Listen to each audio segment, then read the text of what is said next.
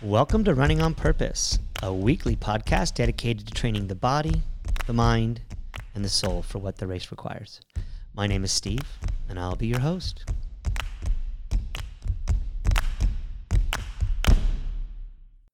Hey everyone, this is the second of a series of Q&As that I did with Ethos athletes I coach online.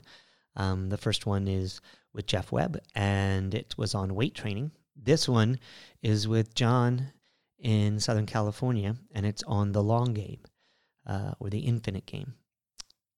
Just a little background on this episode. This is one of my very favorite topics to discuss.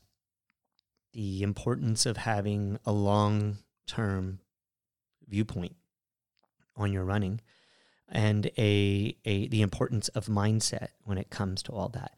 Cover a lot of ground in this episode, and I think that it's one that is definitely free form and rambling, but I think John asks some really interesting, nuanced questions and provides me different directions to go in. So hopefully you enjoy it, and if this is something you do like, let me know. I'm shifting gears a little bit with the podcast and going wherever my heart leads me and producing the kind of content I most enjoy creating, and hopefully you guys resonate with it. If you do, then let me know. Sisson@telosrunning.com. And if you don't, let me know. Sisson@telosrunning.com.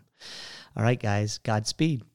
All right, one quick mention I want to make, or note I want to make about the sound quality on the phone calls with these two episodes. I did my best to clean them up.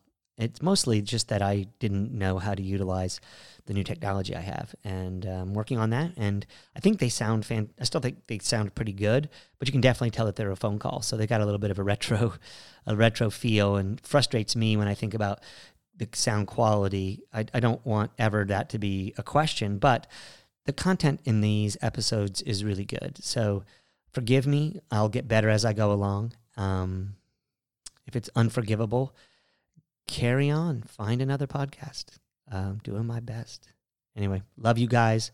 Enjoy these episodes, and let me know what you think.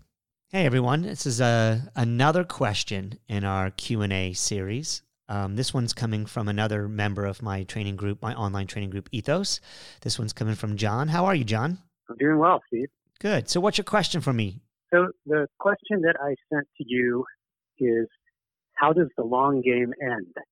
And the reason I sent that is because in your training podcast, and I think also in your Running on Purpose podcast, you mentioned that we should always remember we're playing the long game and not to get caught up in a workout, a specific race, or even a season.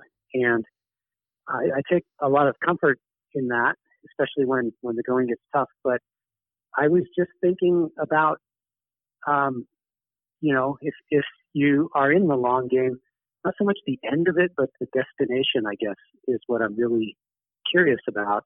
And I imagine you've been playing this game a lot longer than most of us, so you might have some insight on that to help me understand where my long game ends up.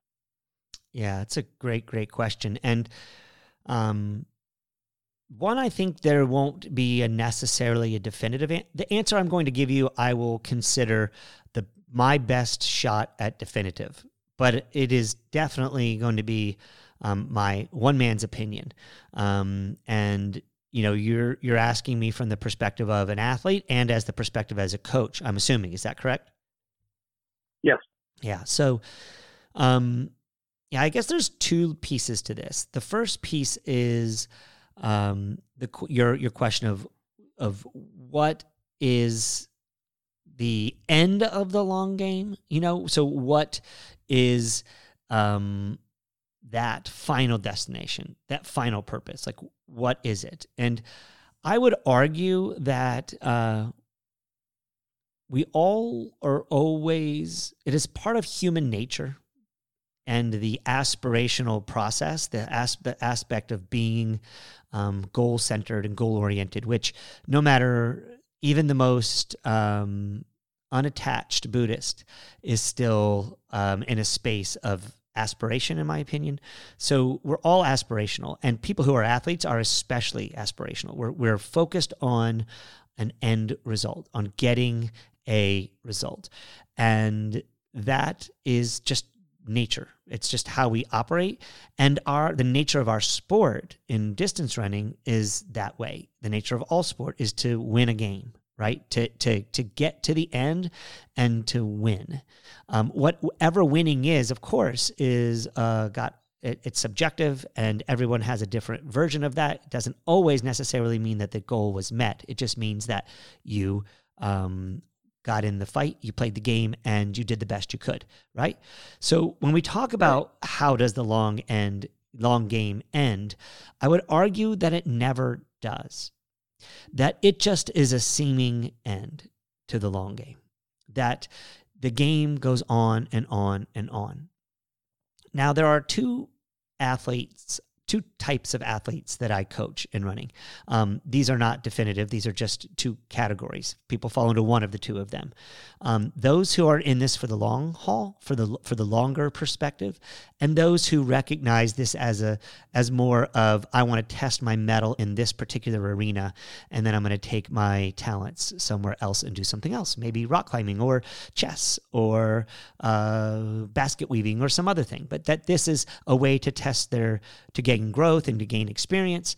And so they know and they recognize this as a temporary situation, likely. And then there are those who, as I stated initially, that are in this for the long haul, that this is a path with heart. This is a long endeavor. It's a part of their life. So once you've got those two things sussed out, and in terms of your perspective, then I think this question then becomes potentially one that could go one direction or another. For those folks who are doing this for an end result and for the experience of gaining knowledge and gaining experience and gaining wisdom, and they think that running could be a way to figure that out, they'll have they may have an end to this. Now they may have an end to the long game, but if they want to be good at it, they're going to play a long game. They're going to take 18 months, 36 months, 64 months. They're going to take a long time to get to where they need to go, or else they're really not playing any game at all. They're just fitness. It's just fitness, okay? Which is not a bad thing, but it's not playing a game. It's something different. So to those folks, how does the long game end? It ends when they feel satisfaction, that they've learned the things that they needed to learn from the endeavor, and then they move on to another activity in which they're playing a game. It's very hard to play multiple games when you're being an athlete. Some people do it. That's where triathlon came from. Somebody decided to take 3 sports, put them into one, and play a longer game. So that's the quick answer, which is the long game ends when someone reaches their objective and then feels that the path of running doesn't afford them any more learning or any more wisdom. For everybody else, who I think is, there may be people who come into this sport thinking that they're going to do it for a short term. I think most of them get hooked. And John, I know you as an athlete, you're hooked, right? You've been doing this for a long time, and you're going to continue doing it for a long time. And so the answer for you, John, is, in my view, is that there is no end to the game. It's an infinite game, to use the terminology of James Carse, who wrote a fantastic book called Finite and Infinite Games. I highly recommend anyone who is philosophically inclined and is interested in the idea of this in a bigger picture to pick that book up. It is a fantastic book and is got so much wisdom in it about life and about sport, and it's been a game changer for me over the last 18 months to 2 years, having read that book, in terms of the way I look at things. So the infinite game is more along the line of saying, hey, I'm in this for the long haul. And while I am gaining wisdom and gaining experience and learning, the best way to learn is to put myself in the arena. The best way to learn is to take risk. Go ahead. Do you feel then like an athlete like Usain Bolt, who did it all and did it right and has nothing left to prove to anybody? Did he just finish his game quickly, or am I missing? Am I just focused on the athletic performance aspect, and there's a whole part that you were describing that goes beyond the times and the results. Both and, right? Both and. So there's the one piece that there is the factor of his sport doesn't really afford lots of opportunities to just go out and do what he wants to do on any given weekend. And certainly not at the level he did. But even, let's just say he's on the beaches at Jamaica. It's not like every time. He can't step to the game anytime somebody on the beach says, hey, I want to race Usain Bolt from this line to this line, and we'll see who wins, right? Like, he may play that game. He may be having fun, but it's fun, right? It's not really a big game. It's a really small game. And so I think that because the game that he played is hard to play, it's challenging. It may be better to say, what about a Rafael Nadal or someone like that, who the game of tennis is one you play against each other, but it's also a movement practice, right? It's a thing you do over time. And that's where it sort of falls into that second category, right? So there's the piece of the competition where, I thought that I was going to play, I thought I had a short game. I thought I was going to be done with my running career. I'd be finished. I'd go coach. I would run maybe here or there. But guess what happens is as you begin to learn so much about yourself through the sport or pushing yourself or getting to the edge and seeing what happens when you're on the edge, when you step away from that, you either pick up bad habits like I did and drink too much because you have a hole that you're trying to fill, or you move on to other activities that might bring you pleasure in that area. I just stayed with the sport and it showed back up with me, and here I am back in the arena playing a long game. So, but I do think this is a key component of this, is that there's a competition, and the competition part is a little bit different. Like Kobe Bryant. You think Kobe Bryant would have stopped playing pickup ball? You think Kobe Bryant didn't play basketball anymore? I'm sure he did, and his relationship to the sport changed. But he certainly wasn't playing it on NBC on Sunday afternoon for the whole world to watch, right? So, it's the level of the game. And when those who did it at such a competitive level and at a professional level, it's a little bit different. For the rest of us, it's a movement practice. And it's a movement practice primarily, I would argue. And it's a movement practice even for these athletes that just competed in the Olympic trials. There were 25 people on that starting line that had an opportunity to win the race on the men's side and the women's side. Okay, maybe I could stretch it to 50, but that would be a big stretch, 50, right? I don't think it's that many. I think there were probably 20, 25 people on the starting line that really had a chance with the level of competition that was there on that day to make it on the Olympic team. Does that mean that race was meaningless for everybody else? No, it means that it's a movement practice. What is a movement practice? Like yoga, like a meditation practice, like any other practice. It's something you use to learn about yourself. It's something you use to gain wisdom about the world, about your place in the world, about what it means to be alive and what it means to be in this corporal existence, what it means to be human. And so this movement practice, our sport is just beautiful for that. I think it's unrecognized for the movement practice aspects, and especially unrecognized by the participants. This, John, is I think where you sit right now in your sport. You're still competitive. You're in the game for the perspective of getting wins and losses, right? But yet you don't quite recognize that you're in a movement practice. You connect with it, you flow with it, and you fight it, you win and you lose.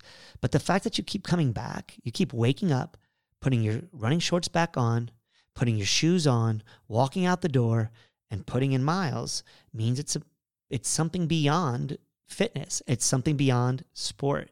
It's now a way of living. It's now a movement practice. And I think that you gain so much when you recognize that.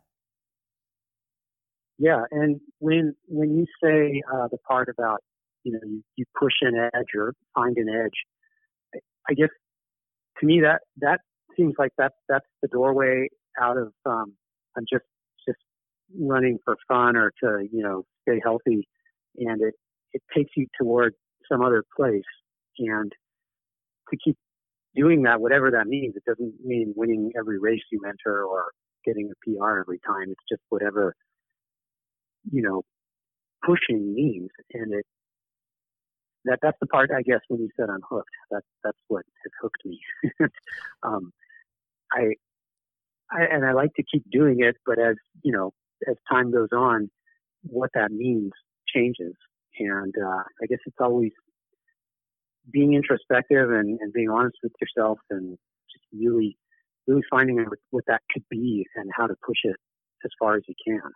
I mean, it's a game, right? It's not life or death, right? And I think that that's a big mistake people make, that it feels like life and death when you're in a short game, because you think that that's going to somehow be indicative. You know, for me, in my case, as being a competitive athlete as a young boy and then growing up in the sport, a lot of who I was as a human being was revolving around whether I succeeded or failed in a race. And that took a long time for me to finally realize wasn't true. And I still have a subconscious tick in that direction, right? And so you have picked up through the competitive aspect of our sport and what people value in our sport, which is made even more challenging with the fact that now people are competing even in their training, because they're able to watch and see and recognize other people's workouts and see that they can be competitive even in the context of someone's workout. One person on the West Coast, another person on the East Coast doing different workouts are now competing in some really strange and weird way, which I don't think is bad, except that they need to recognize it's a game, right? You can't win that. It's not life or death. We're playing at this. And so it's a challenging mindset to wrap your head around. Yeah, I have to say, I find, especially like the people in our training group, to see their workouts all over the country, it's more inspiration for me and also accountability versus I want to beat them. And I can see a lot of positive in being able to see what other people are doing. When I don't know how you feel when I get to a starting line of a race, I don't look around at the other guys and wonder if I can beat them all. I just think about my performances and if I can have a great day. And that's a highly competitive mindset. It's just with myself versus someone I probably don't know and have no idea what their background or their history is. Yeah, that's beautiful. That's beautifully said, and it's a beautiful way of looking at it. And in fact, that's happened on the starting line of the Olympic trials. Even the people going, even those 25 people in each race who were in a chance to win it, they still needed to look over at the other one and recognize this incredible and amazing point. They don't get there without the other people. Like, you don't get there without those others. And, you read now, you're reading between the lines with Molly Seidel and Alfine Tiliamuk and their friendship that they had before this race, that it ended up helping Molly make decisions that she might not have made during the race because she looked at her competitor as an ally, as a comrade in arms. And what a game change. Right. And if people had the ability to recognize that even their direst, their biggest foe, the one person that gets their goat every single time. And, for most of us who have been competitive at some point in time in our careers, we have those few people who we're trying to beat no matter what. They are still aiding us in our long game. They're aiding us in this infinite game of what a movement practice is and how being competitive in a movement practice really comes down to not the win and the loss, but the lessons you learned along the way. Process, right? It's all about the process. That doesn't, the one thing that gets really, really grumpy when people talk about process is they'll just say, oh, that's just process, and diminish it, as if there's some way you could diminish day-to-day life, like the experience of being alive and human. That's process, right? And then also indicate to me at some point in time in your life when life stopped being process, right? When did it ever end? Right. Even when you sleep, you dream, right? Even when you sleep, you're healing and recovering and recuperating and getting ready for the next day. It's like it's never ending. It's ongoing. It's a process. This idea of an end is really a human created time, space, continuum creation. Not a bad thing, just needs to be recognized for what it is and seen for what it is, Yeah, I mean, that's great. Especially as I'm talking to you on the phone on a sunny morning. But like at 16 and a half miles into that 20-mile run you had us do last weekend, I was trying to tell myself that this is part of the long game and make myself feel better. And I got to tell you, was not working very well, and I ended up just counting 8 steps at a time for the next 3 or 4 miles just to get through it. And in the moment, it just, I mean, maybe it made me think of your suffering podcast that you did. But you know, when it was done and I had finished and achieved what I set out to do, all of those feelings that you just described kind of washed into me, and it did feel.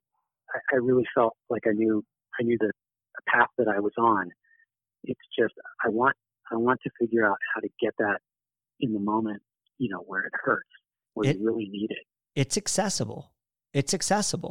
But it requires you to move outside of the immediate life and death exchange that you're going on. There's a tendency, right, in your body when it gets to that place to survive.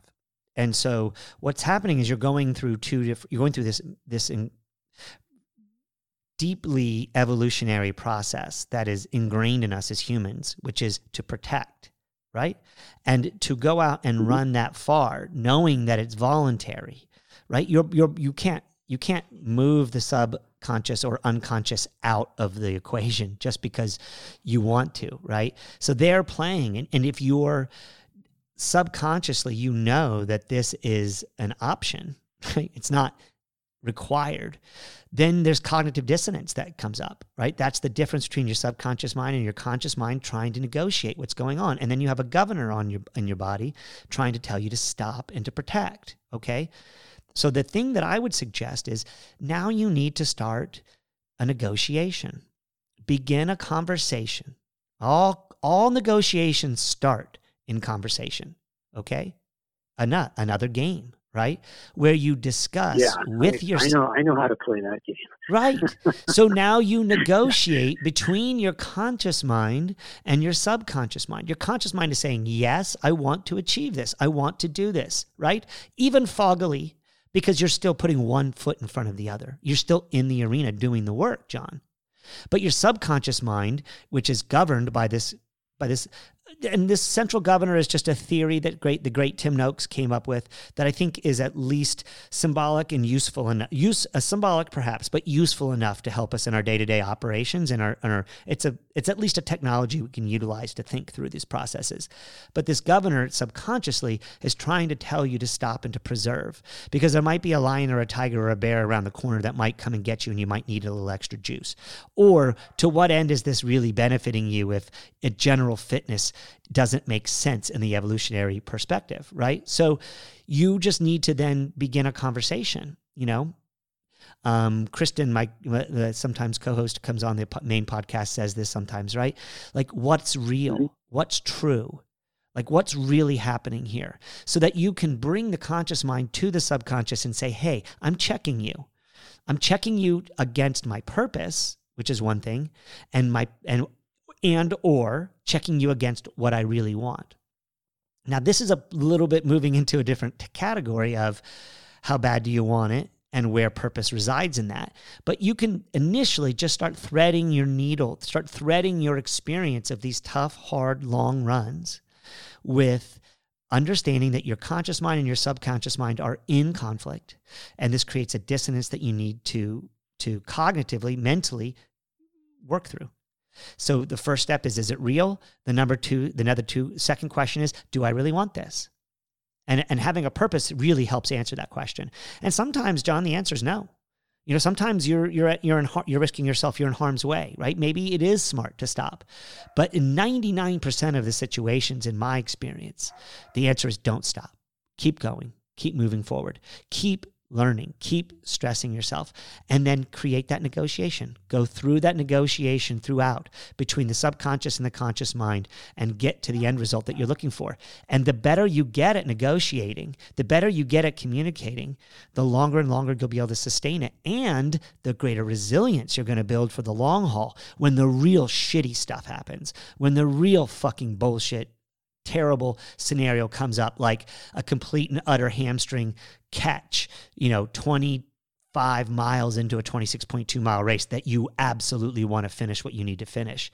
Now you've got the ability to make a harder negotiation between, I need to get this body to the finish line. It's not going to tear. It's not going to rip. I'm going to be okay. What do I need to do to survive? How do I get through this? Instead of just saying, I had to stop because my hamstring pulled.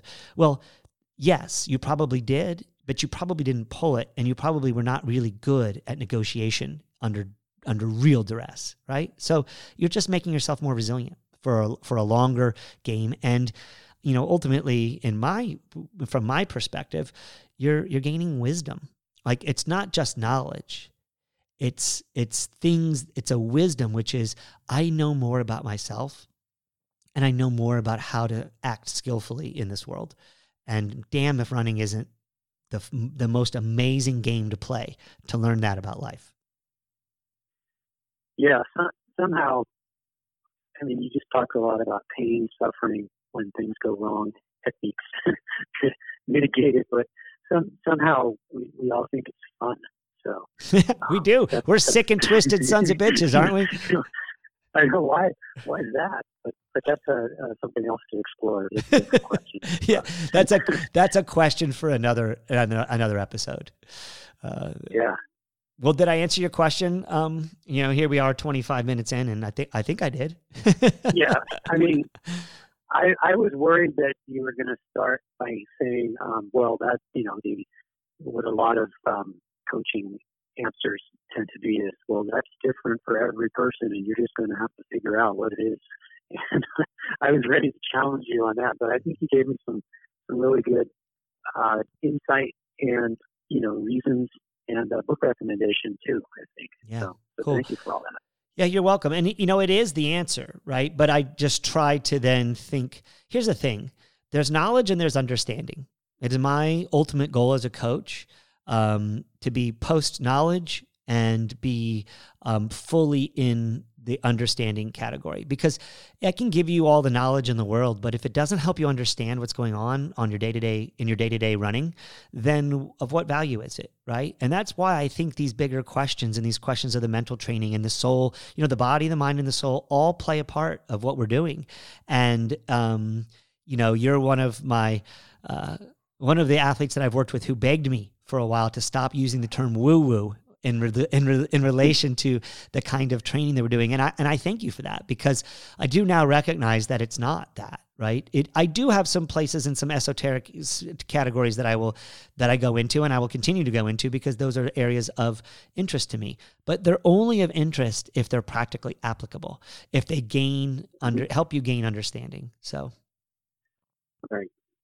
Well, okay. Awesome, John. Thanks for talking with me, and we got miles to go before we sleep, don't we? Yes. Thanks for answering my question. And I'll see you soon, right? Okay. Yeah. I had your this is different. You can cut this out of the.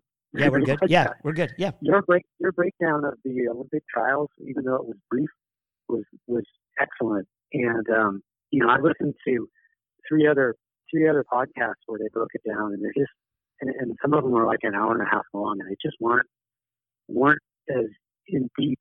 And I hope if you like doing that, if you ever include whenever there's a major race or something, any kind of analysis. That's what I miss about your previous platform the most, is when you would break down races that we are all watching and paying attention to. Well, thank you for that. I it as a compliment more than a request. That's cool. Yeah, I love doing it. I don't like having to do it for every race, and then sometimes it feels like, when we did the Fanboys episode, it felt like I had to do so much work to prep for it, and Tomek was a great he was great to rapport with. We had a great rapport. But his English skills are his English skills are phenomenal. It's just that some people had a hard time understanding him, which is I really didn't appreciate that point of view, right? But the other piece was that he didn't always come as prepared as I was. So it felt like that it felt like I had to cover some base. I just had so much work to do for it. Whereas when I did it before with Chris, it was like we both watched the same races. We both had the same basic knowledge. And so what we did was just came at it in a freeform way. And it felt like a little bit too much work with Tomek. But I had a conversation with him the other day that I said, I'm not bringing that back, but he agreed with me. And then I got a text from Eric Levine who said, please keep doing that. Please keep doing that occasionally. And I think what I'm doing now is I went through this little dark night of the soul recently where I thought about stopping the Running on Purpose podcast altogether.